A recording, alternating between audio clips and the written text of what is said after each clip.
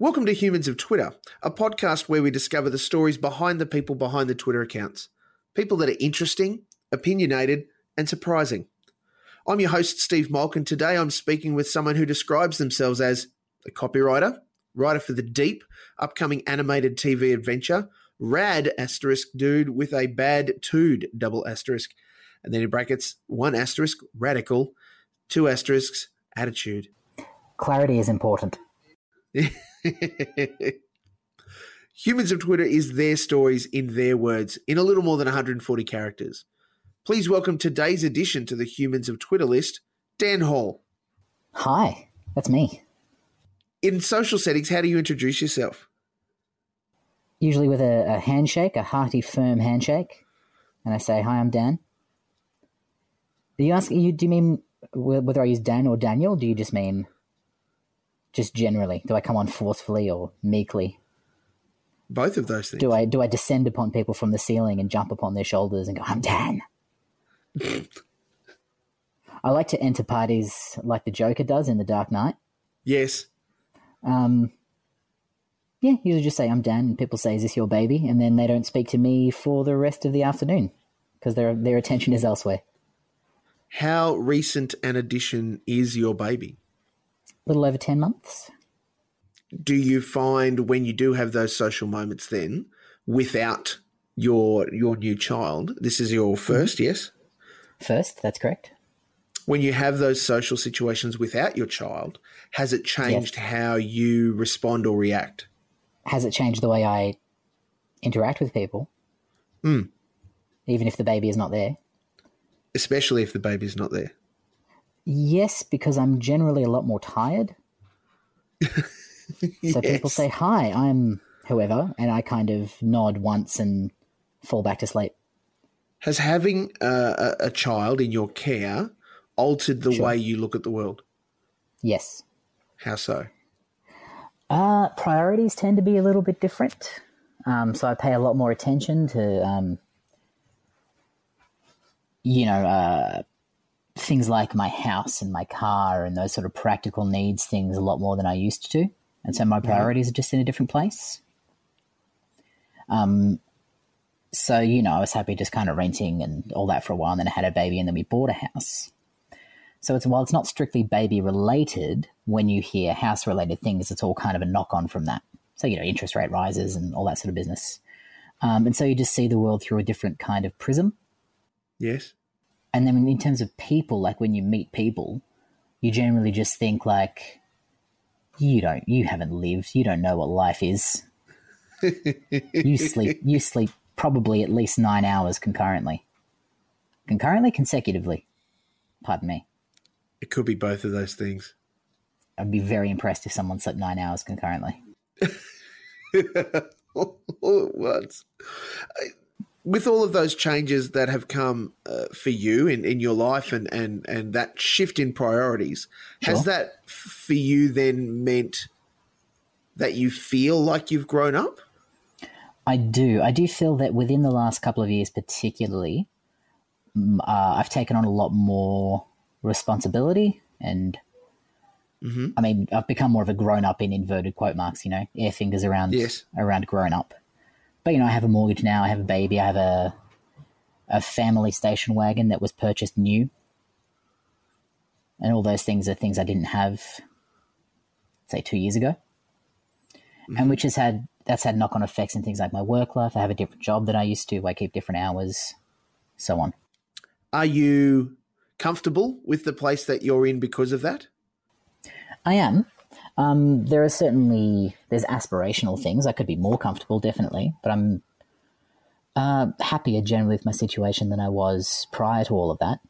I used to work in retail, and that's just awful. Yes. And it was not sustainable once the baby came around. Because you're doing evenings, you're doing weekends, and it's no good. What do you do really well? Right, I would say. For enjoyment as well as? For enjoyment as well as for work. It's my job. I'm getting better at it. I wouldn't say that I'm expert level. I haven't put in the Malcolm Gladwell recommended 10,000 hours yet, but I'm working on it. You said parenting? parent. That's really well is probably pushing it. Moderately well. She's still alive, so I've met the minimum basic requirements. You're the only one that can judge that, though, as far as how well you're doing the parenting. I mean, anyone else's opinion is moot, isn't it? My partner probably has some degree of say there. And Matilda, the baby, she can't. I meant outside your family unit. Yes, she will be the most important judge, and that judgment won't be in for another 30 years or so. I know. Yeah, as soon as she starts talking, you'll get feedback. Trust me. Okay, well, that's something to look forward to. It's good. It's a good thing I regularly break her jaw then. Gosh. How did you prepare yourself to become a dad? That is a really, really good question. You mean mentally, emotionally, physically, financially, all the above? Any of those that you want to talk about? Thought about it a lot. Just kind of hypothetically put yourself in different situations. What am I going to do if she gets sick? What am I going to do if she breaks a leg? What am I going to do if she votes Liberal? All these crisis situations. How many times to the answer of those questions was, I'll put on my bat suit and we'll jump in the Batmobile and solve everything? Every single time that was the first response, because you got to go with your gut. Yes. But you have to formulate a plan B, just in case, you've sized up out of the bat suit. I did put on a few kilos. Your baby weight. Baby weight. Apparently that's a thing. I'm told it's not just me, that dads put on weight, not just the mums. Yes, that is which makes true. sense, I guess. It's an interruption to your routine. I have to get home straight away to help with dinner, so I don't go to the gym anymore, and all your routines are different. So I guess that sort of makes a certain amount of sense. That's something I'm working on at the moment. Mm-hmm. How did I prepare myself? Worked a little bit harder on sort of finances and those practical things, getting all your ducks in a row, making sure you can cover, all those sort of extra costs and things that come along with having a baby. Probably worked harder on getting the job that I really wanted to get, so that I could be in a better position. I wasn't working those evenings and weekends that retail requires. So that was probably a big aspect of the preparation. Like, just make my life such that I will be in the best position to be good at this, if that makes sense. Yes. Have you got that job that you wanted? Yeah. Sort of. I'm a screenwriter and I write for an animated TV series, and it's amazing, but it's a freelance way of life. And so I need to be picking up gigs with probably more regularity to be really happy with it, because we're currently in the downtime between seasons. Yes. I don't know how much I can talk about the behind-the-scenesy, businessy sort of stuff, but I mean, in a general sense, we all know that being a freelancer is not as reliable as we necessarily would like. And so I probably need to work a bit more at teeing up some other gigs and really building up that aspect of my working life. In the meantime, I've got a job as a copywriter and content writer that's fine. What can't you tolerate? Oh, what a question. Let's see. I immediately went dietary. I don't have an intolerance to gluten or dairy or anything like that. I have a voluntary intolerance to meat, which has become a kind of involuntary response. Just because I went without it for so long now, the smell of it is really, really strong to me and kind of off-putting and repulsive. In a broader sense, I don't know, injustice, racism, homophobia, minties. Just too difficult to eat. If I need mint, I'll just have a breath mint. The whole process will be done in about 45 seconds. Do you do anything about those? Minties, I just avoid them. Fair. What about the others? Sort of broader causes. I do donate to a few charities on a semi-regular basis, and outside of that, probably not. So just you've forced me to examine my commitment to my own principles. I mean, there have been times when I've stepped in individual interactions or situations just to say, hey man, that's not cool. So I guess just the kind of baseline level of advocacy that we all should for the things we believe in. don't say that. That's a touch racist. Come on, mate. Have you found yourself in a place of danger when you've had to do that? Not real danger. There's aggression, sure. Mm-hmm. Someone calling you a dickhead and getting in your face a bit. But in certain situations when it's broad daylight and there's a lot of people around and it doesn't feel as dangerous as it would if, you were the sole person and it was happening in an alley in the middle of the night. I've never been in a situation where I thought that I was in any kind of bodily harm or at risk of any kind of bodily harm for just speaking up. Uh-huh. I've never avoided such a situation out of cowardice or self-preservation. It just hasn't really come up. I don't know if that would prevent me. That's an interesting hypothetical. That's one of those things that you probably don't know the answer to, whether you would step in at great physical risk until it actually happens. I would probably run away. I feel like I'm a coward. Why is it cowardice to run away?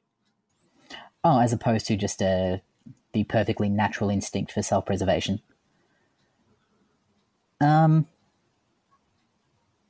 I think I would like to tell myself in the light of day when there's nothing at risk that I am the kind of person who would always stand up to protect the downtrodden. And of course I would, step in between the innocent and danger wherever I come across those things. We all like to think that we're Batman. Mm-hmm. Very few of us are Batman. There's been, 3? If you count Dick Grayson and John Paul Valley. Well, it also depends. Are we only talking the comic book realm or are we talking films and television? Oh, well, I was saying there's been Bruce and there's been Dick and there's been Jean Paul. If you want to talk actors, dozens, really. This seems like a tangent. This feels like a tangent. It does, but it's part of the conversation is us understanding some of your thought process, Dan. Yeah, of course. I understand that. Do you think that, given that you're now a dad, mm-hmm. that your flight mechanism in face of crisis or in that kind of situation, that would change, or it would be more acute, i.e. I need to protect myself and my family? I think that my fight mechanism as opposed to flight is closer to the surface than I would like to admit. I was probably obfuscating that slightly in our previous or related topic of conversation when I emphasized how much of a coward I would be. There's a part of me, this is the first time I've ever admitted this. You've gone full Mark Maron on me, Steve Malk. Okay. There's a part of me that's really itching to get into a fight just to see if I could win it, or to prove that I'm the kind of person who would happily run into a fight if it was justified. Not for a righteous reason, but just so people would see me being that kind of guy. Have you ever been in like at school, like in a fisticuffs kind of situation? I've been beaten up, not at school. And that's where I think a lot of it stems from that. Or I don't know if that aspect of my personality existed before that. I think it probably did under the surface, but that brought it to the surface because I played it in my head a lot afterwards and thought, if I was in that situation again, right. I would, I'd chase those guys, or I'd find a weapon, or, stupid stuff. I'd take my shoe off and throw it at the back of his head. Who throws a shoe? He wouldn't expect it. Well, they wouldn't expect it. It was 3 guys. I think it was a completely ill-targeted homophobic attack. I'm heterosexual. Not really relevant. But I think they thought that I was gay because I was joking around with a close friend of mine in a way that would have looked to someone who didn't know either of us at all as if we were a couple. Just like a sort of, in-joke bit of banter that we had going. And it was 3 guys who saw that happening and then immediately ran up and just laid into us. And we were at an ATM. So my initial thought was like, oh, I'm being mugged. But they didn't, they didn't take any of the money we'd just gotten out and was still in our hand or anything like that. Just one of them bailed my friend up against the wall and the other two kind of went to work on me. The most scary part in my recollection was one of them kicked me and I stumbled backwards off the footpath into the path of traffic.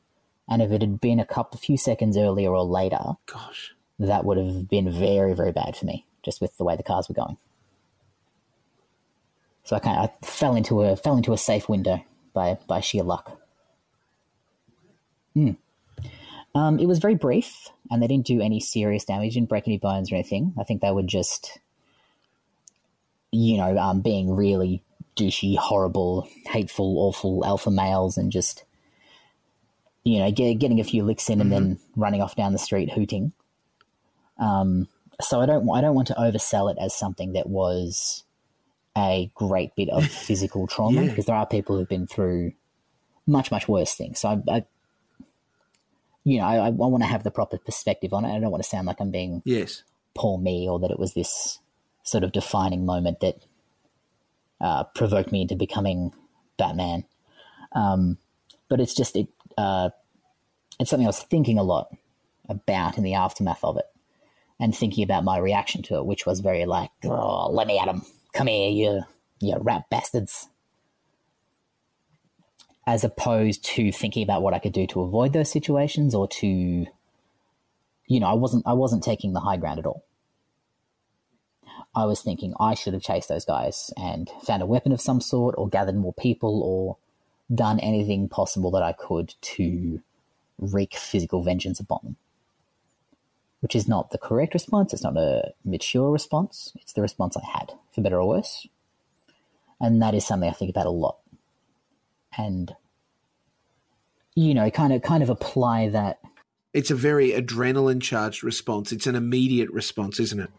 Yes, exactly. So once I kind of recognized that about myself, and I don't know if that's the response everyone would have. I don't know. I don't think it's freakish.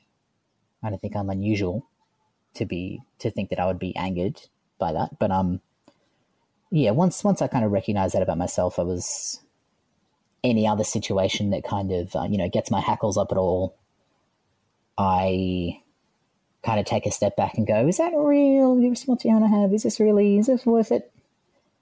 That's just a person having a bad day.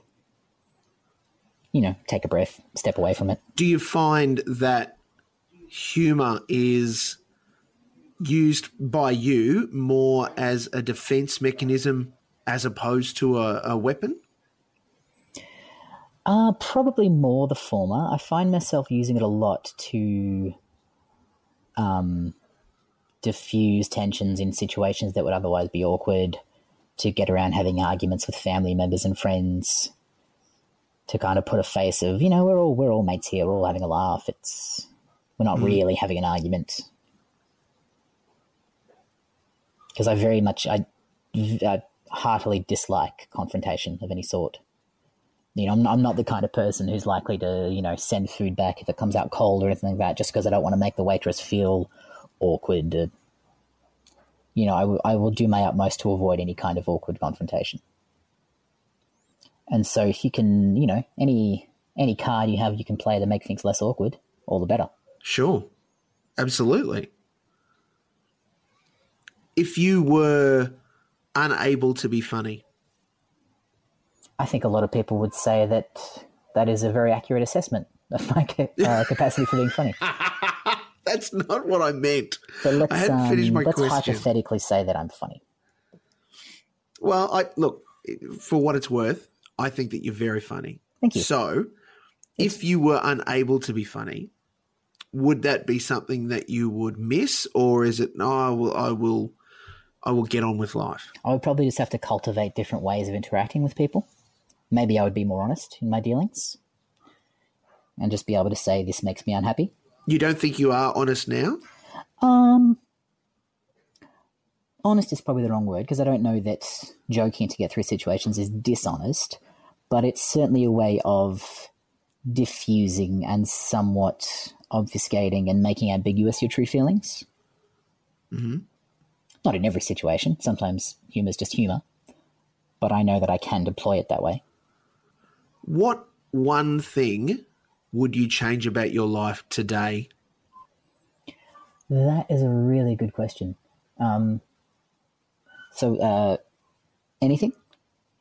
If you had the power to change anything, what would you change? This is such a selfish answer because I could wish riches and success and good health and fortune upon people around me and my partner and my beautiful daughter. I wish that I was skinnier. My weight really bothers me. Because it precludes you from doing something, or just because it's a little bit of middle-aged spread? No, I just don't like. I don't like the way I look or the way clothes look on me. I was a fat kid and got bullied a lot. So it's just something I've always been sensitive to. How did you lose that weight? Running and eating a bit better. It's not I think that's generally the way people go about it. Eat a bit better, do a bit more exercise. It's just tricky to find the time at the moment. Yes, I'm working I on hear it. I've got a system going. You've got a system. I eat a lot of apples these days. Apples are good. I'm trying a thing where every time I feel like I want to get up and have a snack, like at work, I get up and have a glass of water instead. Because I realized a lot of my snacking is not because I'm hungry. It's just to have an excuse to get up away from the desk and, keep your hands busy for a few moments, and probably a lot of what compels other people to smoke. So I'm finding my chocolate bar intake is a lot less. My toilet trip frequency is way, way up. And to the same end, your level of hydration is way, way up as well. So your urine colour would be excellent. Off the charts. Yeah, absolutely. So I could be proud of that, if nothing else. Look, who doesn't love a nice, clear urine stream? That's the legacy I'm going to leave for my daughter. So look at the saying on my tombstone. Here lies Dan Hall, beloved husband and father. He peed super well. I just upgraded myself from fiance to husband on my tombstone there. Wow. Yeah. So, my subconscious thinks that I'm going to live at least to see my wedding, which is nice. It's a very positive outlook on life, Dan. I'm nothing if not an optimist. When it came to naming your daughter, who won? No one. We kind of arrived at it mutually. You came with half and your wife came with half. Partner came with half. Well, I can't remember which of us said it out loud, but we said it jokingly initially. And then the laughter died down and the name was still there. Yes, in the naming process for Matilda May, first name Matilda, middle name May, we had a few ideas. We had a short list. Then we started booting around ideas for names that sounded patriotic. Yes. As a joke, because we suspect she may have been conceived on Australia Day. Yep. Silly sounding Australian town names and things like that. Let's name her Ayers Rock. No, that's not appropriate. We should name her Uluru. Things like that. And then said, let's name her Waltzing Matilda. And then pause. That kind of hung in the air for a moment, and we were like, well, actually, Matilda's not so bad. Let's drop the waltzing. Let's not go crazy. Yeah. Sat with it for a few days. Both still liked it. We really liked how versatile it was. Yes. Because we call her Tilly a lot. So she could be Tilly, she could be Maddie, she can be Tilda. It's got a few options. Hey You, Fathead, Massive Financial Drain. Daniel John Hall's daughter.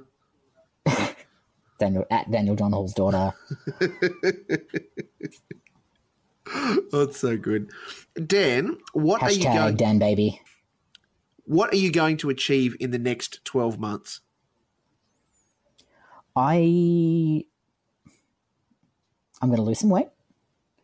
I am going to obtain more work that allows me the freedom that I like and the creative output that I like in screenwriting. Jesus, what a good question.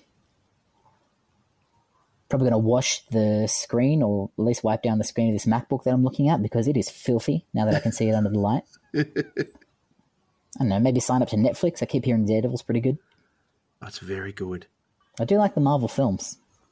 It is superhero TV done really right, but that's not my... This isn't the podcast for me to talk about that. Yes, there are many avenues for people to hear your opinions on TV shows. Yeah, this is not one of them. Dan, look, thank you so much for sharing what you've done. It's been a wonderful conversation. I apologize if I was... If I took it too serious at times. No, look, it I may have wonderful. dragged us down a couple of avenues that were not appropriate. No, thank you for sharing the things that you did. It's appreciated, as are you. Obviously, you lots of fun. You are on Twitter as @DanielJohnHall. Do you have any other social accounts that you want to own up to? No, Twitter's a good one. I'm on Instagram, but I never use it. It's not worth following me on Instagram. And I'm on LinkedIn, and I hate it. I haven't met anyone that's on LinkedIn that likes being on it. Oh, it keeps wanting me to apply for jobs I have no interest in, to view posts I have even less interest in, and to import all my contacts and become friends on LinkedIn with everyone I've ever met. It's all it exists for. Some people take it very, very seriously. I'm sure they do. If they can get something out of it, more power to them. I don't like those people. Those people shouldn't speak to me. If you're listening to this and you enjoy and appreciate LinkedIn, I'm sorry, we're just never going to see eye to eye on anything. It's their loss, Dan, let me tell you that. Yeah, they'll be losing some sleep tonight. This has been Humans of Twitter, and I can confirm that @DanielJohnHall is indeed human. So we're just doing